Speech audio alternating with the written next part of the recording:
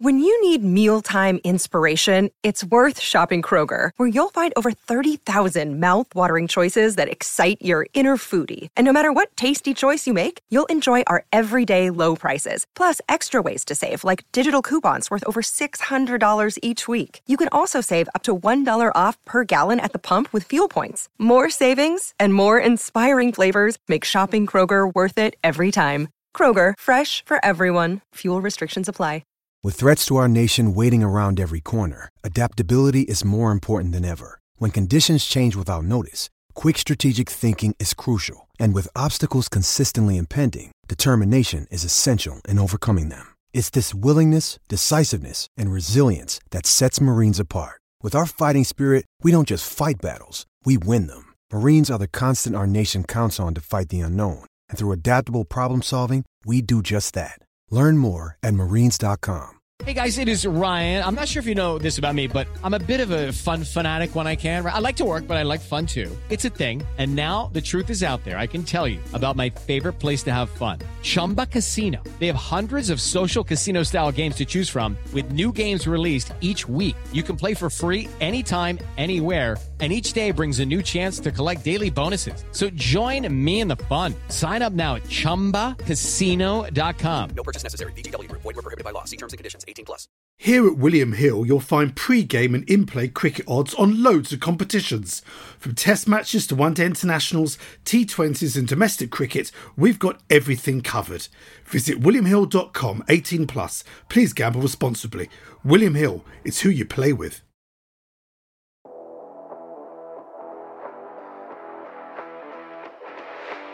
Season 4 of Middle Please Umpire is sponsored by Step 1. Hello everyone and welcome to this episode of Middle Please Umpire. I'm Miles Jupp and I tell funny jokes. Ha ha ha. My name is Mark Wood and I've lengthened my run-up. And I'm, as ever, nursing some sort of injury. What have you been up to, Mark? I've been picking blackberries. I've been watching Jason and the Argonauts. That is a classic. I'm not surprised you should have that on repeat, Mark. Let's check the mailbag. This is actually how I thought, you and for people listening, I thought that Miles and his family, when we did the podcast in Monmouth, Miles was very kindly put me and the producer up at his house. And this is how I thought you all would be together. I thought you would speak in form of theatrical song together. And really? Yeah. Despite the fact that I've never been in a musical? Or no, but I just thought that side of you would come out and that you'd be ready for any part to jump into any sort of arena. I think if we had more... It's like 2020 in one day. You can go across all formats. That's what I thought. I think if we had more leisure time, we probably would do a lot more sort of singing as a family. But basically, we're so busy working on the looms that it's not really... it's not really possible. Do you know what I was really impressed with? The amount of Lego you had in your house. Lego, yeah. Well, it's just the greatest toy, isn't it, Lego? Have you ever built a cricket wicket with your Lego? No. And even though green is the most popular colour, is it, for the sort of the big flat square pieces? Because that's basically what they remember them flicks pitches. You remember them? Like at all the club grounds, everyone would have a flicks pitch and stuff like that. It was like basically they looked like Legos stuck together and they made like a hard wicket for you to practice on, so you didn't have to. Oh, I assumed you meant like a little game. Because I thought you meant something like Test Match, which I have. Yeah. I've got a version. I mean, it must be from. I got given a new version as a present when I left the news quiz, which actually was endorsed. It's endorsed by Michael Atherton. I think that's why they got it for me. But I had one in the 80s that had Botham and a friend of the show, the Notorious D.I.G. He's got love in the 80s. The 80s. I'm glad to see that you're free associating so confidently, Marcus. Do you feel that all of the meds have worn off? Have you fallen over this week? No, I don't think I have. I did fall over. I fell over in Manchester. I fell over on my way into a pub, which is the wrong way round. I'd had nothing to drink, but I had a thing where I missed. It was slightly embarrassing, really. They'd obviously extended the curb, but they'd done that thing when they sort of build a new curb, fill in the gap with sort of tarmac, but left the old curb there. but the old curb to me seemed sort of more prominent. So I thought I was about 1.5 meters away from the curb, and then walked bang slap into the new one. Ooh. And went flying, landed on my knees, my hands. I was quite lucky. I fell between two pub benches. But the people I was with were very protective, so they picked me up and they went, have a seat, sit down, just sit down, get yourself ready. And that I think made it look like it had been a more spectacular. And did you say, tell Mike I love him, or tell Athas I love him? I said, guys, I'm fine, really I'm fine. Honestly, I'm fine, please. And then, and I don't know why I did this, I turned to the people who I'd fallen over next to and said, I'm so sorry. Absolutely ludicrous. Anyway, it's probably going to keep me out of action. I started All Stars, did my first All Stars session. Absolutely exhausting, but very worthwhile. Some very talented people there. I mean, the hard bit's setting up and learning the game. Have you ever done an All Stars? You must have. No, I've done junior cricket coaching, but I'm not sure I've done an All Stars session. How is it different from a normal session? Well, basically, because it's right at sort of entry level, so you get sent these drills. So these first ones, this could be for someone that has never sort of played cricket before or whatever. So it's just like familiarising yourself with the kit, I suppose. So that me and another guy I know, we were actually in charge of batting, and it was almost like there was a sort of like a slalom course arranged, and it was just about their sort of skills, just being able to. It's about really getting bat on ball, I suppose, and getting used to that feel. I'd forgotten how knackering it was. And then you've got to take all the stuff down at the end, which is... Did you use reinforced praise? That's a part of the cricket coaching? Where you just don't say good shot, you tell them why it was a good shot? Oh, no. I need to reinforce, do I? Yes, reinforce, always reinforce. Maybe ask questions why it was so good. Gosh, so I say to them, that was really good. Why was it so good? Yes, and then they would say, well, actually, I watched the ball right in my bat. And you say, you've got it in one. I'd sort of panic and say something like, it was reminiscent of a young fill in the gap. Oh, you reminded me of Mark Wood facing Mitchell Starc or whatever, or you reminded me of... Did he get bowled, did he? You've had lots of very good days, Mark. You mustn't do down your batting. But I'm not alone in thinking that, I happen to know. Do you know what I've never actually asked you? If you could play, say they're making a movie and it's of a cricket team, which cricketer or which role would you have to be? Would I have to be? Who would you audition for as? Oh, probably some sort of blazer-wearing committee man that's continually sputtering, going, no, I'm so sorry. Cricket is not supposed to change, and I am sick of hearing the word progress being bandied around in these hallowed chambers and corridors. I will not have it. It's disgraceful. It is disgraceful. I'm sorry. No, our players travel to Australia by boat or nothing, and it would be that kind of thing. It's not like I could play a young anything, frankly. If you were cast in a remake of any film or television program, Mark, who would you play? Professor Yaffle? No, I think I'd gone. Oh, I think you'd be quite a good D'Artagnan. D'Artagnan, we're going to save the king. Yes. And then I know I'd come. Yeah, I can say it now. Well, at Christmas there was that really good Around the World in 80 Days that was on with David Tennant in. The only thing that I didn't like about it was the fact they didn't use the theme tune from 80 Days Around the World from when I was a kid. The hey, now the story must go on, 'cause you find a place to go. We must get ready to go. 80 days around the world, you find a place to go. You're sitting where the rainbows. So I kept playing that. I got it on YouTube and kept playing it to my children, so they finally learned it. And I said, you just enjoy the program, but you must have this music in your head at the beginning. See, I knew you sung in the house. So all this, we don't do that. I knew you did it. We don't do it when we've got guests. We just we get the Lego out. Because I remember because actually it was Rachel's idea. I said, oh gosh, no, look, we've got Mark Wood coming to stay, so we ought to. How should we do things? And we were like, should we make up a bed? And Rachel wisely said, well, we should probably get some toys out for him. So that's why. You know what we should talk about? How did you find the live show? Doing this live, I absolutely loved it. I was quite nervous, to be honest, because I suddenly thought we've only done one when we're in the same room, which was the very first one with the Notorious D.I.G., and then we've not done any others in the same room anyway, and then there's the added sort of pressure of an audience, and I think even the audience were nervous. I think they relaxed. You had the home crowd advantage, though. You had the advantage of being the international cricketer Mark Wood, who people were really excited to see. I really liked it. I mean, I just liked... It was nice to have what was like a proper cricket club event as well. It was that felt really, really fun. They're great nights at your local clubs there, aren't they? When you have people in and everyone comes down. And I remember some of my favourite memories at my cricket club were like that, where everyone would be together and would have a dinner or would have like a special night or a live band. There's normally a keen barbecuist, isn't there?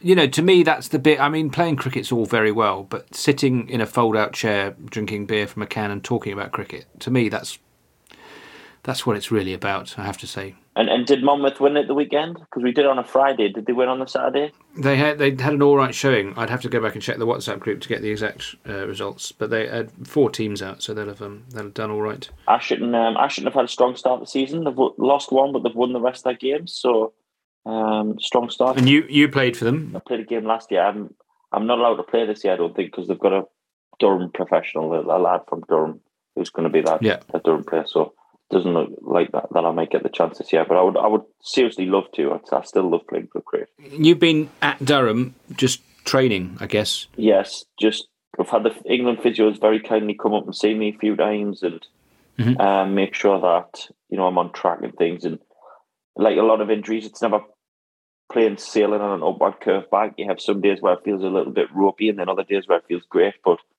as long as you can get over that little speed bump and you can start to feel free and stuff, it'll come back quick. So I'm just trying. I'm in that sort of in-between phase at the minute where I'm building my bowling back up. I'm probably off half a run up now. So hopefully it keeps going in that direction. What about things like fielding? If you're just working on your bowling and stuff like that, do you have to do a lot of fielding drills before you suddenly go back out there again? When you finally play a T20 game? Yeah, well, I have to, because you've got to be up to speed. It's no good as getting me bowling up the scratch, but then I can't throw the ball in. So, but when you're getting back to fitness and you're happy with how the rest of you is doing or feeling, I mean, England are particularly trying to work hard on my batting to improve that. So, might be a good chance to try that now.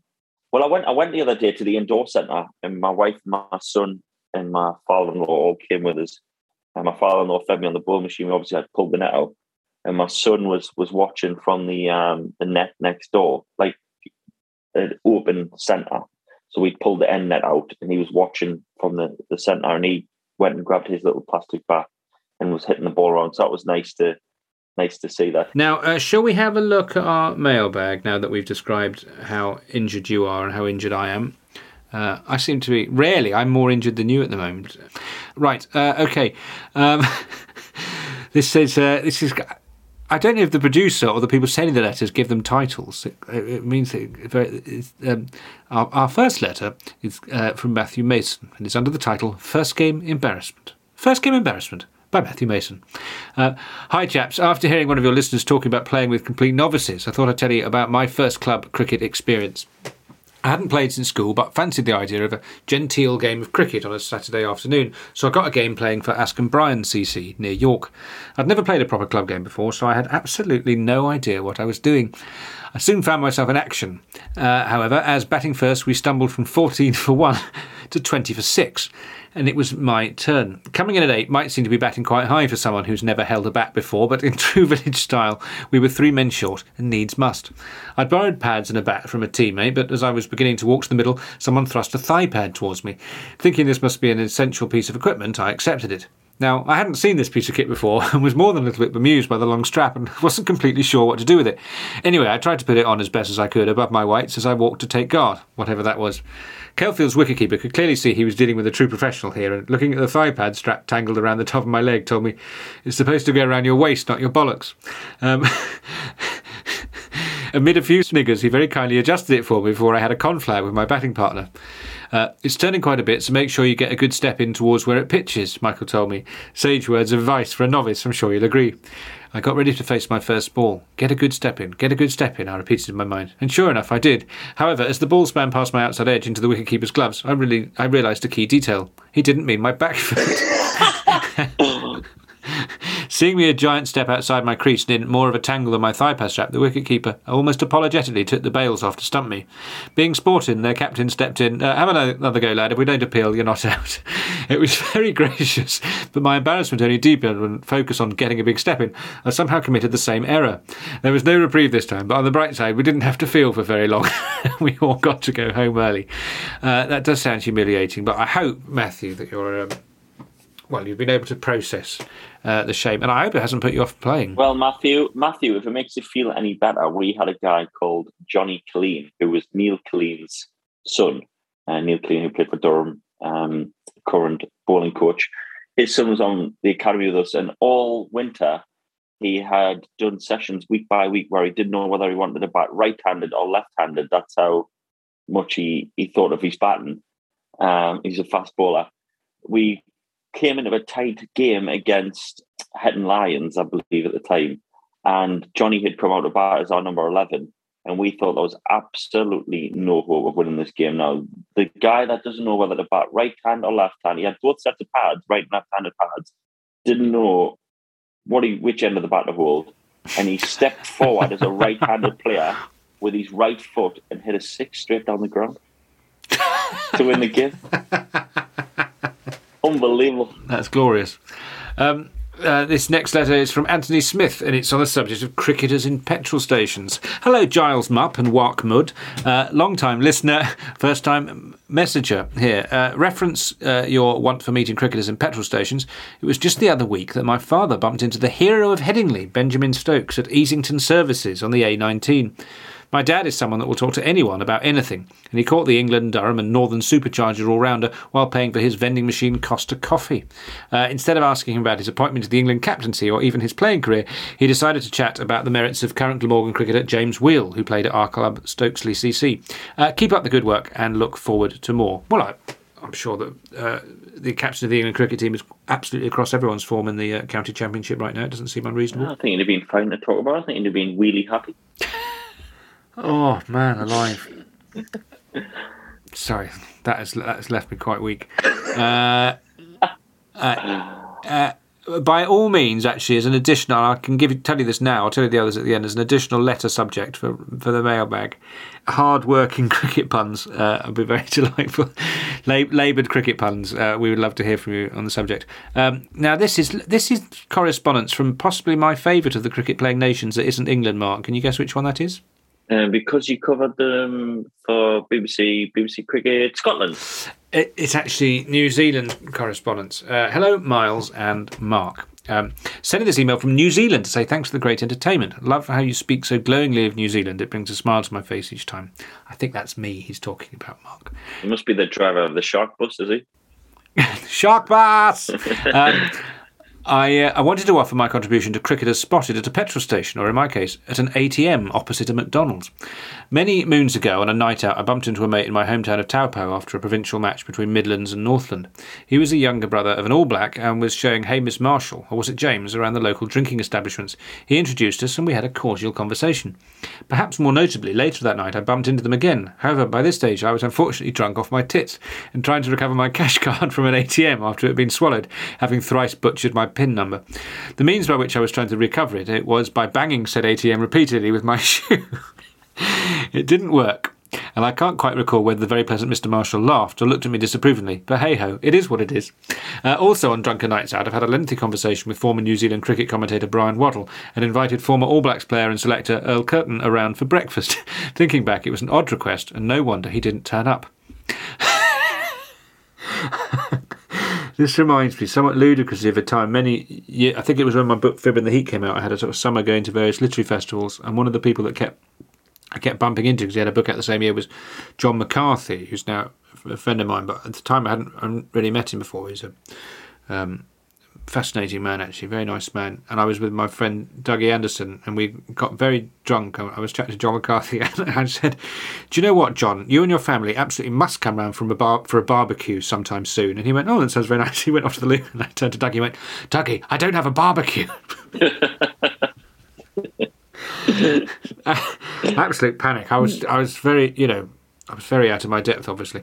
Now, here we go. This is a WWE update from Clive. Dear MPU team, Thank you for a brilliant podcast that brings joy and laughter with each episode. Our pleasure. Thank you, Clive.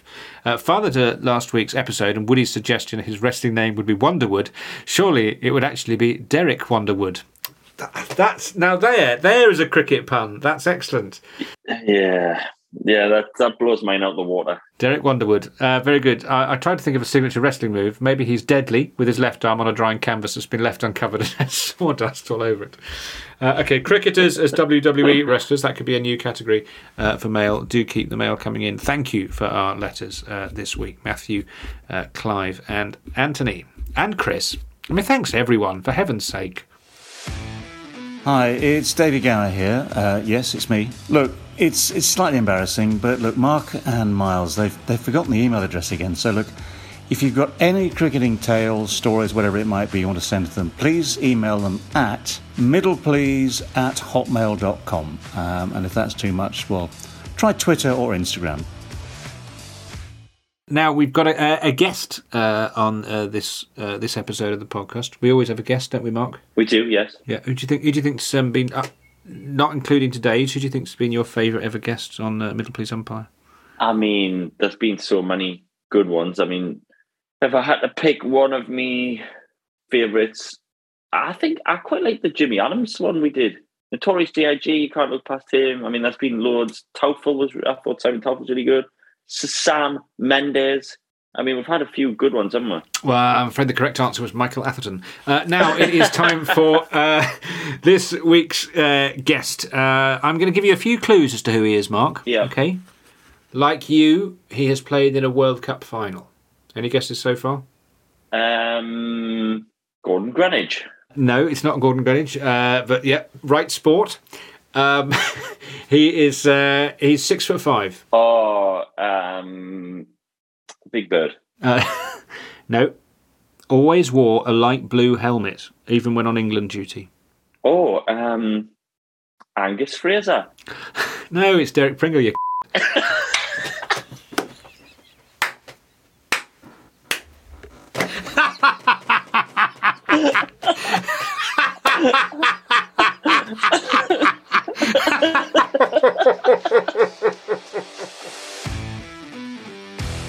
Middle Please Umpire is proud to be sponsored by Step 1 Underwear, the UK's choice for comfortable, breathable and no-chafe boxers. Step 1 believes great achievements start with getting the basics right. So delivering maximum comfort while you're compiling your century or coming in for your third spell of the day is all important.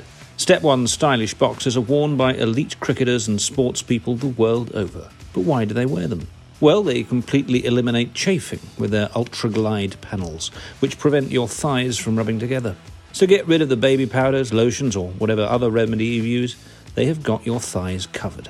Not only that, they're ethically made, sourced from sustainably grown organic bamboo, making them super soft, antibacterial and breathable, keeping your, and I can't believe I'm saying this, meat and two veg dry all day, whether you're on the pitch or going about your other everyday shenanigans.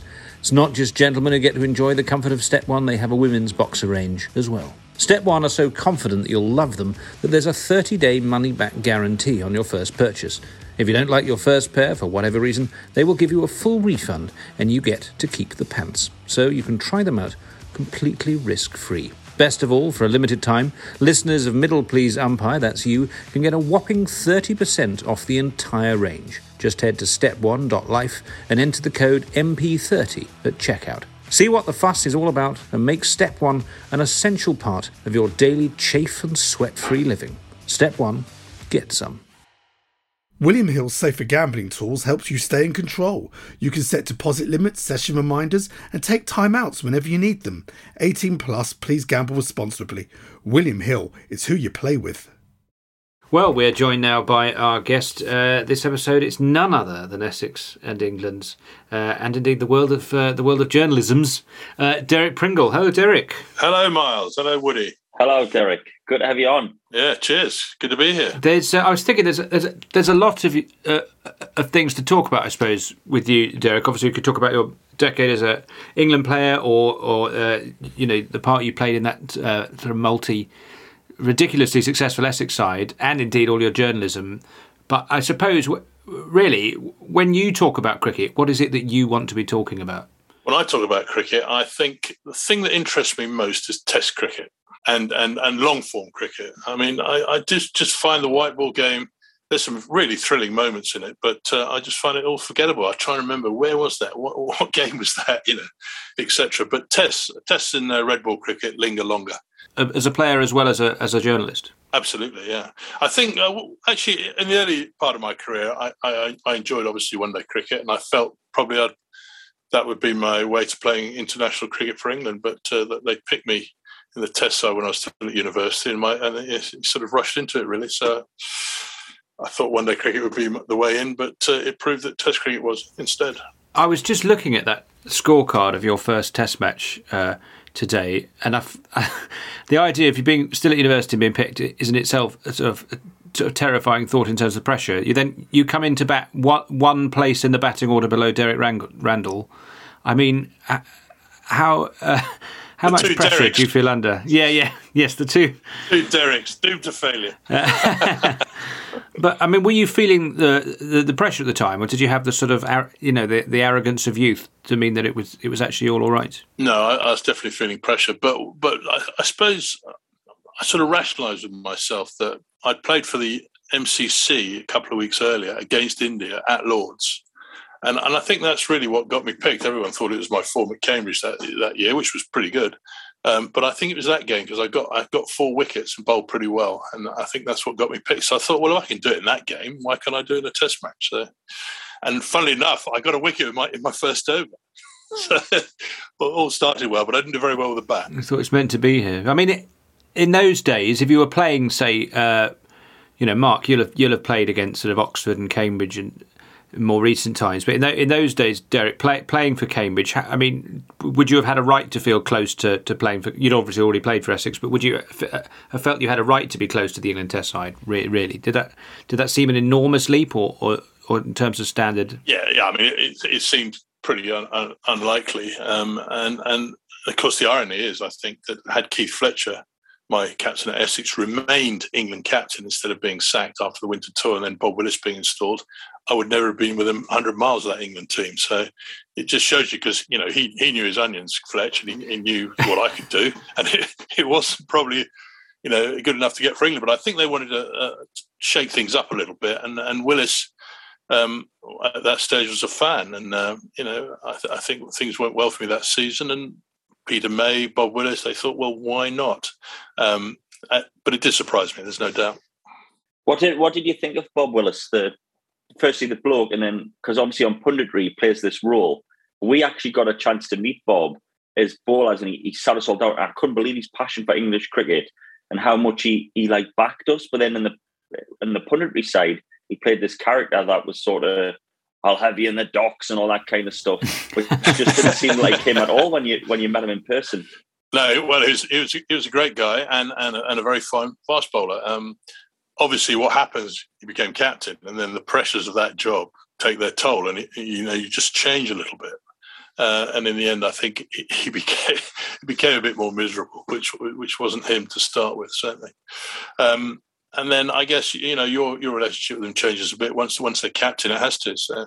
Yeah, he had great hair as well, didn't he? He certainly did in the early days. Yeah. Do you know what? He came to see a play I was in a few years ago. It's just a small theatre, the Park Theatre in Finsbury Park, and the writer had got very excited.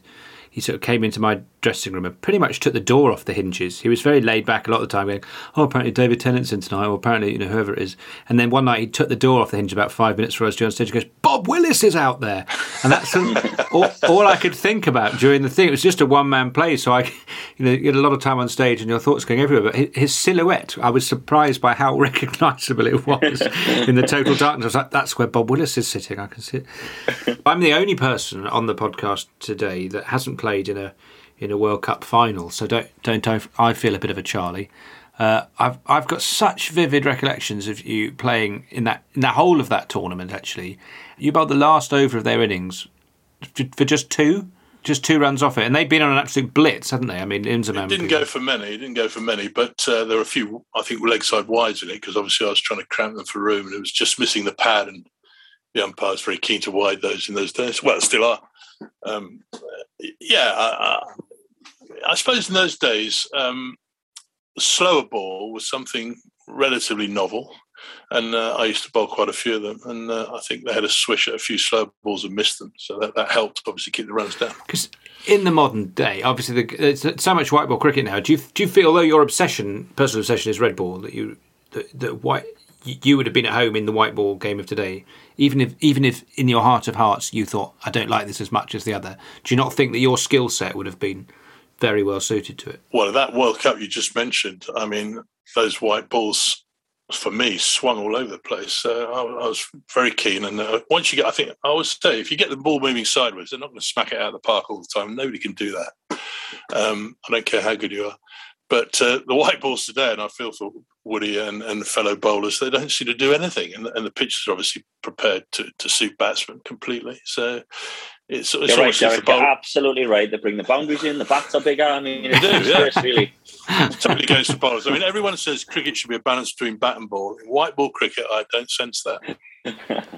And I'm hopping about a bit, but your passion for red ball cricket then at this particular moment in time, I should explain, we're now at the point where England have got a new Test coach. Obviously, the managing director was announced a week or so ago, but we feel like we're at a sort of crossroads. What do you feel it needs to happen, and what do you feel will happen to the red ball game in Britain in the next, say, 24 months? Well, I think the modern world is geared up to enjoying success. So if England can become extremely successful again, I think that'll give it a good boost. There's a couple of interesting appointments. I think what I've seen of Brendan McCullum and what I know of him, and that's only come from being a journalist. And I never bowled at him, thankfully. Is that he's a very dynamic player, but a very laid-back personality off the field. I mean, some of his press conferences when he was New Zealand captain, had all this kind of folksy wisdom. So it's going to be interesting, Woody. You're listening to a few of his talks. Let's see how you get on. No, I'm actually really excited. Very excited. Like you say, he's got this like laid-back, bigger picture perspective on life kind of thing, or it seems that way. But plays hard on the field, so I think it'll be interesting, that first team talk. I'm not sure which way, if it's the laid back one or if it's the dynamic, hard playing cricketer that'll come out first. See, what's interesting, Woody, what would you look to get out of a coach? Because, when I played, we didn't have a coach at Essex. And then for England, Mickey Stewart was the coach, and he didn't really interfere very much. He'd throw you a few balls and what have you, maybe have a quick chat if you thought you were doing something wrong, and that was it. What do you look to get out of a coach, an international coach? Yeah, I think, the man management side of things is really important. Good communication, honesty, a sense of probably trust, I would say, as well. Can you have that if he's a selector? Can you have that trust? It's a tough one, but I feel like if you have a certain amount of trust and respect and a good communication with the coach, it makes it a lot easier when those decisions don't go your way, or there's no mix match. Or when I first saw his name mentioned, I obviously didn't read the piece very properly, because I thought, well, that'd be for the white ball team. But then they said, oh no, it's a test team. And I thought, well, actually, that could be an interesting experiment. Yeah. Instinctively, that would have been my response. But maybe Brendan McCullum, I don't know if this has been said about Brendan McCullum before, he has a touch of the Derek Pringles about him, and his real passion is his real passion is the red ball game. Don't tell him that. I think him and Stokesy together looks great on paper, doesn't it?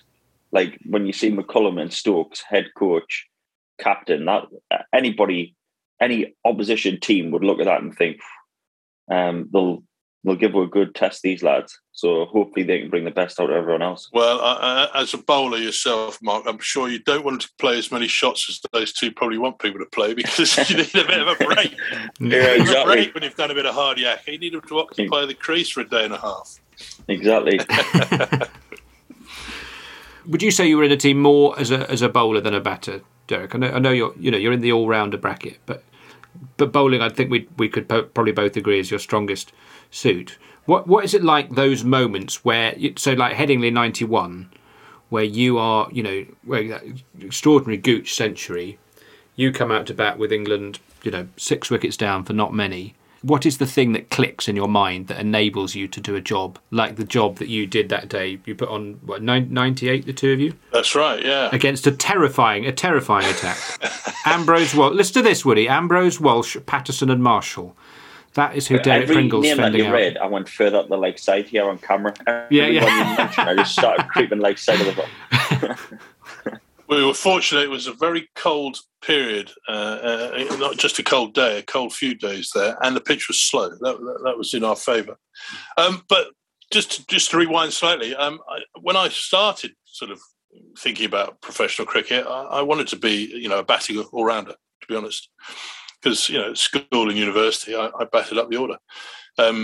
And Essex gave me a chance. I used to bat 6 of them. And in fact, as you say, I batted just below Derek Rand on my debut. That's not at all bad, is it? I think people they thought I could bat a bit, but things get to you, and the bowling takes over a little bit, and I drifted down the order a little bit. But no, I felt I could handle myself with a bat. And I just thought, Gooch is playing so well, just have to stick in. It doesn't matter how many I score, as long as, we're two at the crease, he can score the runs, etc., etc. And on this pitch, it just, nibbled around a bit. I thought we felt if we got 200 odd ahead, we had a good chance. But also, you're 6'5", aren't you? Is that right? 6'5", something like that? 6'5", yeah. So if you get what they call a good stride in, that's... How far down the pitch is that going? Absolutely miles. I wasn't getting a good stride in against those guys. It's the clap miles. So if I was facing that sort of attack, I'd try and play them all late, right under my nose, and I think probably extremely late. Well, that's the way to play it. That's the way to play it Headingley in those days against whoever, because it did, as I say, it did nibble around a bit, especially if it was cloudy. Play it late and don't go for the big drive. And then at the end of a game like that, though, that there's been that sort of backs against the wall moment for England to win that game, take a lead in the series, and you to get to the end of the game knowing that you've played, maybe not the headline role, which goes to Gooch, but you've played an absolutely vital role. Surely that's just a glorious feeling. Well, yeah, it's a satisfactory feeling. You feel very satisfied. But what impressed me more was getting Viv Richards out in the first innings, actually, because I bowled a Jaffa at him and he nicked it, and Lanalam dropped it, and I thought, oh God, we're not going to get another chance. And then the very next morning, that was just before they had to play on day one, and the very next morning it bounced again just outside of stump, and he nicked it again, and this time Lemmy clung on. So I thought, not too much damage done. So whenever you got him out, that sort of meant more in a way, because he's a sensational batsman. To the point where, would he be one of the people that when you'd be at the top of your mark, you'd actually be slightly frightened, really, as a bowler? Normally you're in a position to sort of get the wood over someone, but in that situation, there must have been some people in that era, some astonishing flair players as well, hitting the ball unusually hard for the time. Well, they were very aggressive batsmen. The West Indies had, people forget, everyone's, bigs up the Ashes, but in that era, they were the team to beat because they were easily the best team in the world and reigned supreme for 15 years. But I think early in my career, yes, you feel a bit nervous when you're about to bowl to Viv Richards. But I was in 1991. I was getting on a bit then. I thought, well, no point in getting nervous. It's just a waste of energy. How many more wickets would you have had out with DRS? I reckon a few, Woody.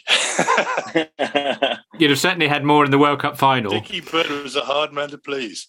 But it's interesting because I played the 3 Ashes Tests in Australia, and Mark just bowled absolutely brilliant in the last Ashes series, and deserved many more wickets. And for the way you bowled, Mark, I thought it was great.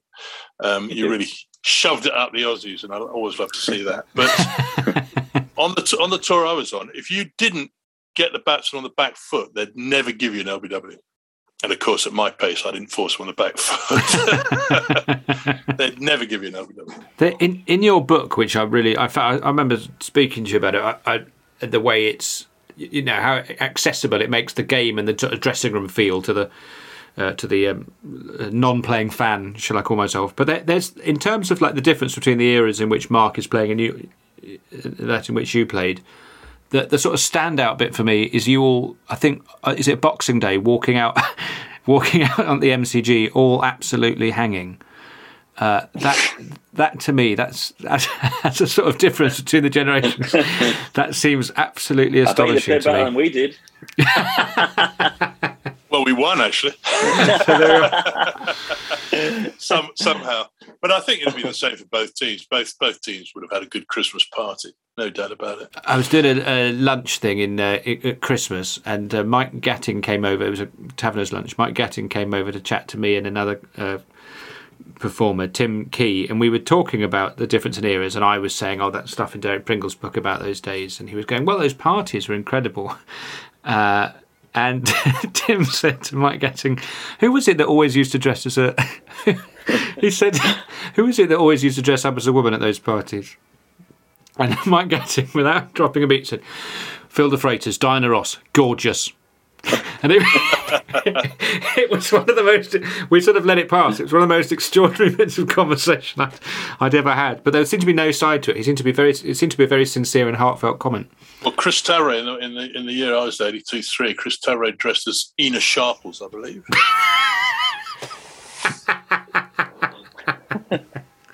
Because those parties, there was that tour, wasn't there? I think it was Atherton, but the England players and the press lot sort of fell out slightly, and they didn't accept the invitation. The press always used to get an invite to the pre-dinner drinks, and in those days the relations were pretty good, and that all stopped. With Atherton's tour to when he was captain to Zimbabwe when things weren't going to plan, and they decided we're not having those tossers in here, and they dropped us off the itinerary. And that's because had you already got your costume ready?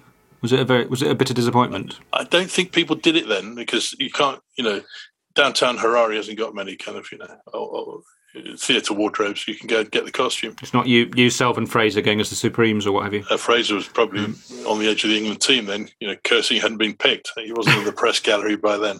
Actually, on the subject of Angus Fraser, have you ever, to your knowledge, Derek, been mistaken? You're famous on this podcast, Derek. Have you ever been, to your knowledge or recollection, been mistaken for Angus Fraser? Often, and he for me. Because we had somebody sent in a letter describing me. They were a big fan of Gus Fraser, and they'd seen him on one of the outgrounds, and they chased him across the pitch. They were absolutely desperate to meet him. By the time they caught up with him, he was sitting in the marquee behind his laptop, and they said, "Hi, all I want, Angus, is to get your autograph." And the man sitting behind the laptop said, "I'm Derek Pringle, you." Is that? I perhaps wouldn't have used the C word. Yeah. No, it happens all the time, and it happened to him as well. He was being mistaken for me, and he goes, "I don't wear glasses," Because I suppose the two of you, I went in 2006. I did that thing when I went to India pretending to be the BBC Scotland cricket correspondent, and I got into the press box to try and grab a place, and I think the first two people I encountered in there, from my recollection, were you and Gus Fraser, who, of course, not only was I intimidated by the fact that you're former international players and real journalists, but the fact that your combined height was terrifying. And I remember I was away for a month with you. Was that Nagpur? That was at Nagpur, the first one. That was. He does remember you, Miles. See, he remembers the ground. Cook, Panesar, and Blackwell, and Panesar. But I remember being absolutely terrified. And it was Jupp's debut in the press box. Yeah. But I just remember being and I hadn't expected it, I guess, but I was just so intimidated by the sort of former players. And those, of course, all those of you that were sort of bowlers and whatever had this sort of slightly intimidating, to me, a slightly sort of intimidating aura. And I remember Fraser going, "It sounds to me like you're on a bit of a jolly." And I was going, no, I'm working very hard. Of your era then, who were the bowlers that you found yourself sort of envying? Obviously, there's batsmen you don't want to be sending the ball down to, but when you looked around the national, from international players, but also when you were part of that Essex side, people like Lever obviously are absolutely extraordinary, but playing around the county championship, and you'd played a lot of games in those days. Who were the people that you would sort of watch on, thinking, "God, imagine being able to bowl like that"? Well, J.K. Lever was a fantastic bowler, but he was left arm and had such a long run that I think I'd have played 2 games and had to retire. If we didn't have a very creative scorer, we'd have been shelling out for over-rate fines, throughout our careers. But we had a good scorer who managed to somehow get it all back. Our slow over-rate. But J.K. had an enormous run, but a brilliant bloke and a great guy. Obviously, I used to look at Joel Garner and marvel, but I couldn't be like him because he was 6'8". I was only 6'5", and he was only 6'5". How does that feel, little Mark Wood? Yeah, I know. He was an incredible bowler because so accurate and decent licks. 86 miles an hour, 87 miles an hour, with a toe crushing Yorker that he just never seemed to miss. He just hit that block hole all the time. Malcolm Marshall was a fantastic athlete. Probably the greatest overseas player to play in the game in England because he never took a day off. He steamed in every time he played for Hampshire, which not all the other overseas players ever did, the overseas bowlers ever did. But Marshall always tried 100%. So I was listening to you talking on another podcast, and you were talking about how just I suppose his level of skill, his ability to bowl so fast at the beginning of the spell, but also the fact that he really made such good use of the old ball as well, and had almost. Was 2 different types of bowlers, really. The out-and-out pace bowler at the top of the, with a new ball, and someone that just had excellent early in his swing. Career, he was always quick. Like Marcus, they don't have it's 6 gears or nothing. But then, obviously, as he got older, he just became a more skillful bowler. I don't know whether he deliberately cut his pace only a little bit, but he didn't quite bowl quite the lick he did early on in his career. Same with Ambrose, actually. I played Ambrose his first year in Test cricket in '88, and he was rapido. But he then played county, the county grind, etc., and suddenly it's a yard, a little bit, probably a yard slower. I suppose. Do you think Wantage Road's not the most inspiring? Of the sort of coliseums in which he applied his trade. Yeah. It's not a bad ground now, though. It's along with Chelmsford, it's my closest county ground, so I go and watch a bit of cricket there. I saw Yorkshire there, as I say, but unfortunately, my old home ground at Chelmsford is very tatty at the moment. It needs to be spruced up a bit. Which players have you been wowed at being a journalist? So never mind playing, after getting a different view of things. Which players have you been wowed at since you've been a cricket journalist? Right throughout. Ben Stokes is a fantastic player to watch. Brian Lara. I only played 1 game against Lara in the '92 World Cup. So I was leaving the game when he was just starting. So I watched him as a journalist. Sensational. And Shane Warne, obviously. People like that. Some of the greats of the game, really. Very, very, very fortunate to be a journalist when I was. I bet he still tries to work people out. I bet he thinks, if I was bowling at him, this is what I would do, this is his technique. He'll definitely still think like that. Definitely. Absolutely right, yeah. If you see a batsman do certain things, you think, yes, well, I'd try and do that maybe, yeah, whatever.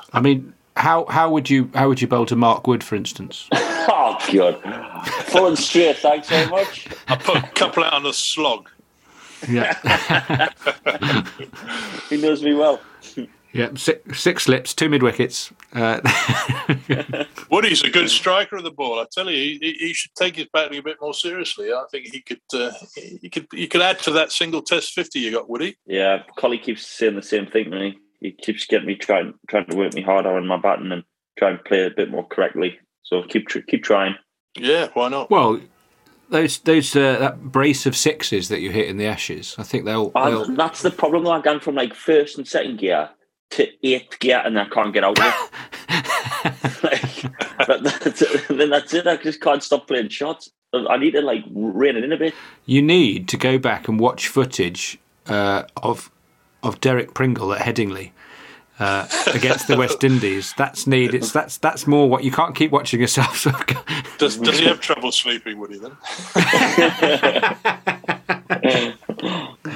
That sort of towards the end of your play, 92, then say there's that Pakistan side that you skittle in the early stages of the World Cup. They then win the World Cup final, which turned on, some might say, the LBW that. He's let it go, Miles. He's let it go. He's let it go. I should. You're right. I should learn from this. There were two in one over. They were both dead. Absolutely. So in DRS, that would have been a very different result. Well, I don't know, because Imran top scored. I mean, Java would have been out cheaply, and they'd have been under enormous pressure because they'd have been 3 down for about 20. But Imran still got runs. I think in the end they bowled really well. They had a good bowling attack, so they'd have put us under pressure, whatever. People like Wasim and Wacker coming in, did that feel like the game changing? Well, Wasim, I played against him in 1984, so that's 8 years before that. Sorry, 85. 85. That was when he first appeared on the scene, and again, he was extremely quick. Probably didn't have quite the skills he had later on, but I mean, you talk about that 92 summer. Just talking about myself, fancying myself a little bit with the bat, I scored in binary that series. 0s and 1s, because if you didn't bat in the top 3 and they got the ball reverse swinging, you had no chance, because those two guys bowling high licks with the ball moving late in the air. I mean, routinely that summer we'd be 180 for 3, all out 220. Yeah. That's how it went. And the photographs of everyone getting out looked the same. It was always just, Well, at the Oval, Wesley Macker got me out twice with reverse swingers, one from around the wicket, one from over the wicket. And I remember going off just in time to see the first one, which was over the wicket, and thinking, how did he play that? Because it just looked like a gimme leg stump half volley, which he clipped through mid-wicket, but it took my off pole out. Yeah. And I got off, and when Atherton obviously had the luxury of facing the new ball, which didn't do anything. It went straight, but quick. Obviously, they were still fine bowlers, but it didn't swing like it was then. And he scored 70, and he said, you just missed a half volley. And I said, you're joking. Anyway, he was adamant that was the case. I just missed a half volley. But then Wasim wrote a book, and in the book, he referred to those 2 dismissals, saying they were 2 of the best balls he ever bowled. So... Wow. Touché. Well, he chose his moment. Many years later. I think of those successive deliveries in the World Cup final when he got like Lamb and Lewis. Were they the two in succession? They looked absolutely unplayable. I think as well his action must have been hard, because not just what he did. The ball itself was obviously amazing, like how he'd work, but the way he skips through the crease, his arm would be over before you even know it. Like, it looks like his action would be difficult to pick up. Yeah, he had a very fast arm, you're right. And he ran in fast as well. It was all like, quick. And it did take you by surprise. But, he was one of the best that's been, I think. Old Wasim. So what are your best memories of the game? Both, well, this is 2 questions. On the pitch and indeed off the pitch. I can't believe there wasn't some fun to be had. But what's as a purely on the pitch memory? What's your greatest memory of your career? Well, it's tricky because I think I had so many really good ones with Essex. They were I think I say in my book, I was thank my lucky stars that I played for them. I think that Headingley Test match would have been, because West Indies, we hadn't beaten West Indies in England for about 23 years at that stage. Not a single test. So, to beat them was a big deal. And what about off the field? Maybe harder to choose. Off the field, I think that's quite easy, really. Nagpur 2006. You went to the test box as a guy. There was a sweating man who looked very confused. It's the name dropping moment when we played Worcestershire just after Ian Botham had joined them, and Eric Clapton was staying with him, and it pissed down with the rain all of the Saturday, so there was hardly any play. Eric cleaned up at cards, which a few of the Essex boys were involved in, and I don't know when about 400 quid was in the pot. And then he said, "I'll tell you what, lads, I'll play for you in Beefy's pub if I can buy a certain amplifier in the local guitar shop, because Beefy's got one of my guitars in his boot of his car," which he did have. And so we all repaired to Beefy's local, and he plugged in and played for us. Essex team, and not all of the Worcester team turned up, actually. They were too used to these stars turning up. Why does he keep booking Clapton? Serenading them. Yeah. What was on the set list? He did a version of Layla, Wonderful Tonight and all that stuff. And then I remember I'd just seen It was probably a few years before that. Edge of Darkness. Do you remember that thriller with Bob Peck in it? Oh yeah. And anyway, he did the music for that, and I said, "Give us a few licks of that." And he started playing it. It's brilliant. Just, oh my word! Just did it. Treating him as a jukebox. That sounds extraordinary. And it was very, very friendly and very welcoming, and it was great. And then word obviously got round, and the locals started piling in, and he pulled the plug. He said, "Sorry, I was just here to play for my friends." Didn't get out too well. Sorry, you have to have played first-class cricket to listen to me in this particular venue. Indeed. Mark, do you know about Derek Pringle's film career? No. Oh, Derek Pringle is in one of the most successful British movies of all time. Oscar-winning movie. Oscar-winning, the British Academy. What kind of role does he play? I play an athlete. Vice captain of athletics. This is in the film Chariots of Fire. I think that is Stephen Fry in it as well as a kind of undergraduate that's an extra. He is indeed. As I always brag, I was on screen for longer than Stephen Fry. Me and my mate who were in it, we never thought it would amount to much. So when it won an Oscar, we couldn't believe it. Before we get to Woody's Super Over, would you say that the England strip for the '92 World Cup campaign is that the best England one-day kit ever, Derek? I was told somewhere, I don't know if it's true, that it was Jimmy Anderson's favourite shirt, but I don't know if that's true. But, no, I think it is the best one. We're trying to replicate it a little bit in the 2019. That was sort of to replicate the 92 one. Obviously not identical, but it was to replicate that. And yeah, 92 one's the best. 92, that seemed glorious. That would be when New Zealand had only just stopped playing in sort of their one-day strip was a kind of light brown.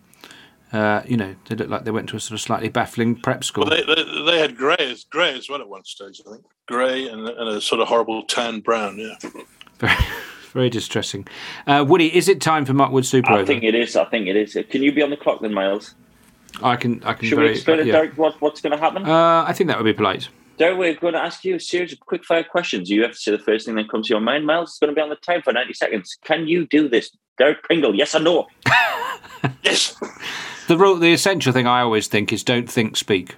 Right. Sort of the opposite of life, really.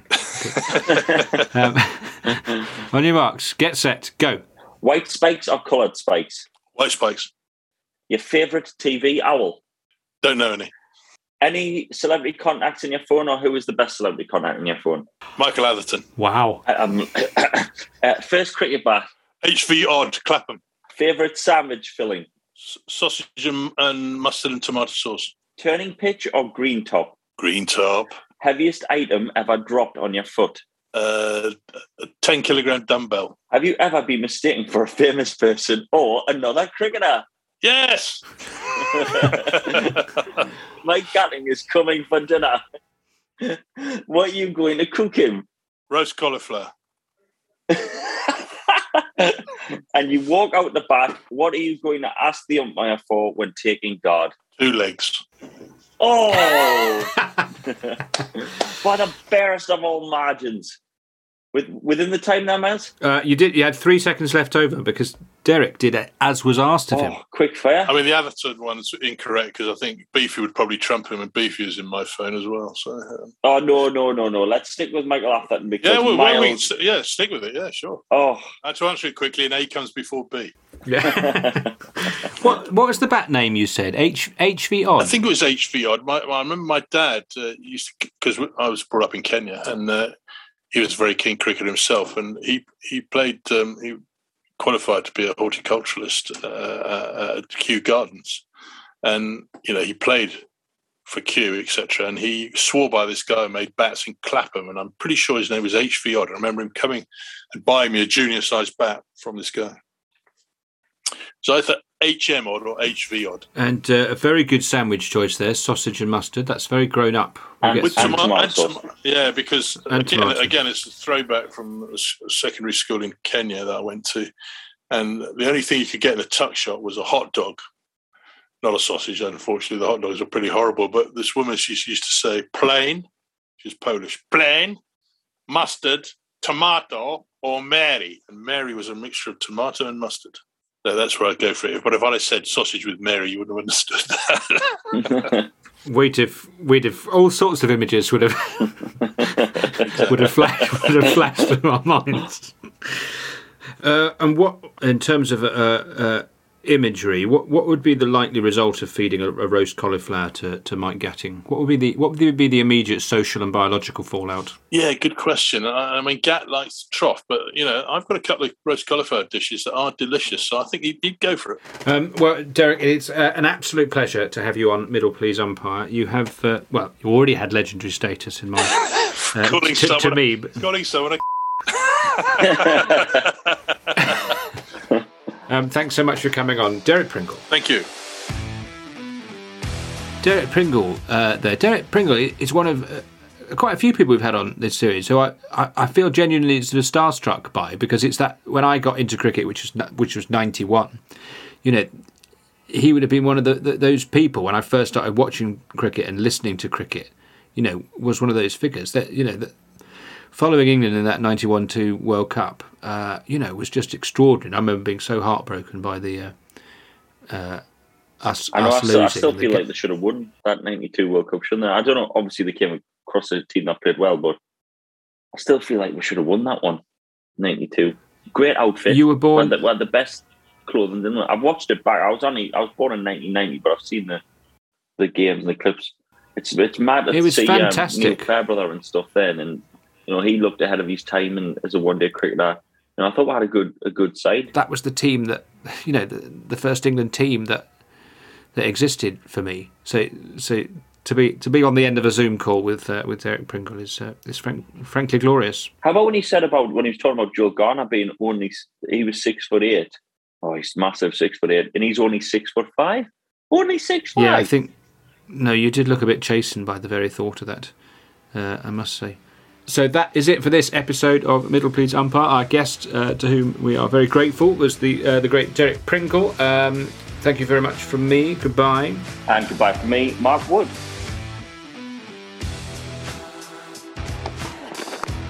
Oh, should be taken and is taken. Brilliant from Mark Wood. What a spell this has been.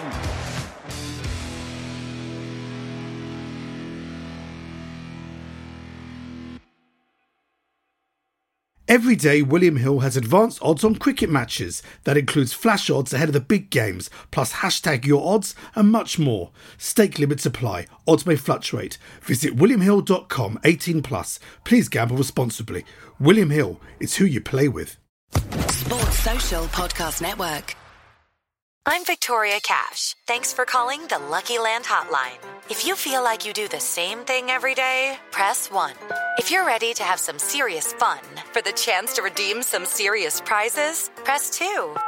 We heard you loud and clear. So go to LuckyLandSlots.com right now and play over 100 social casino-style games for free. Get lucky today at LuckyLandSlots.com. Available to players in the U.S., excluding Washington and Michigan. No purchase necessary. VGW Group. Void where prohibited by law. 18+. Terms and conditions apply.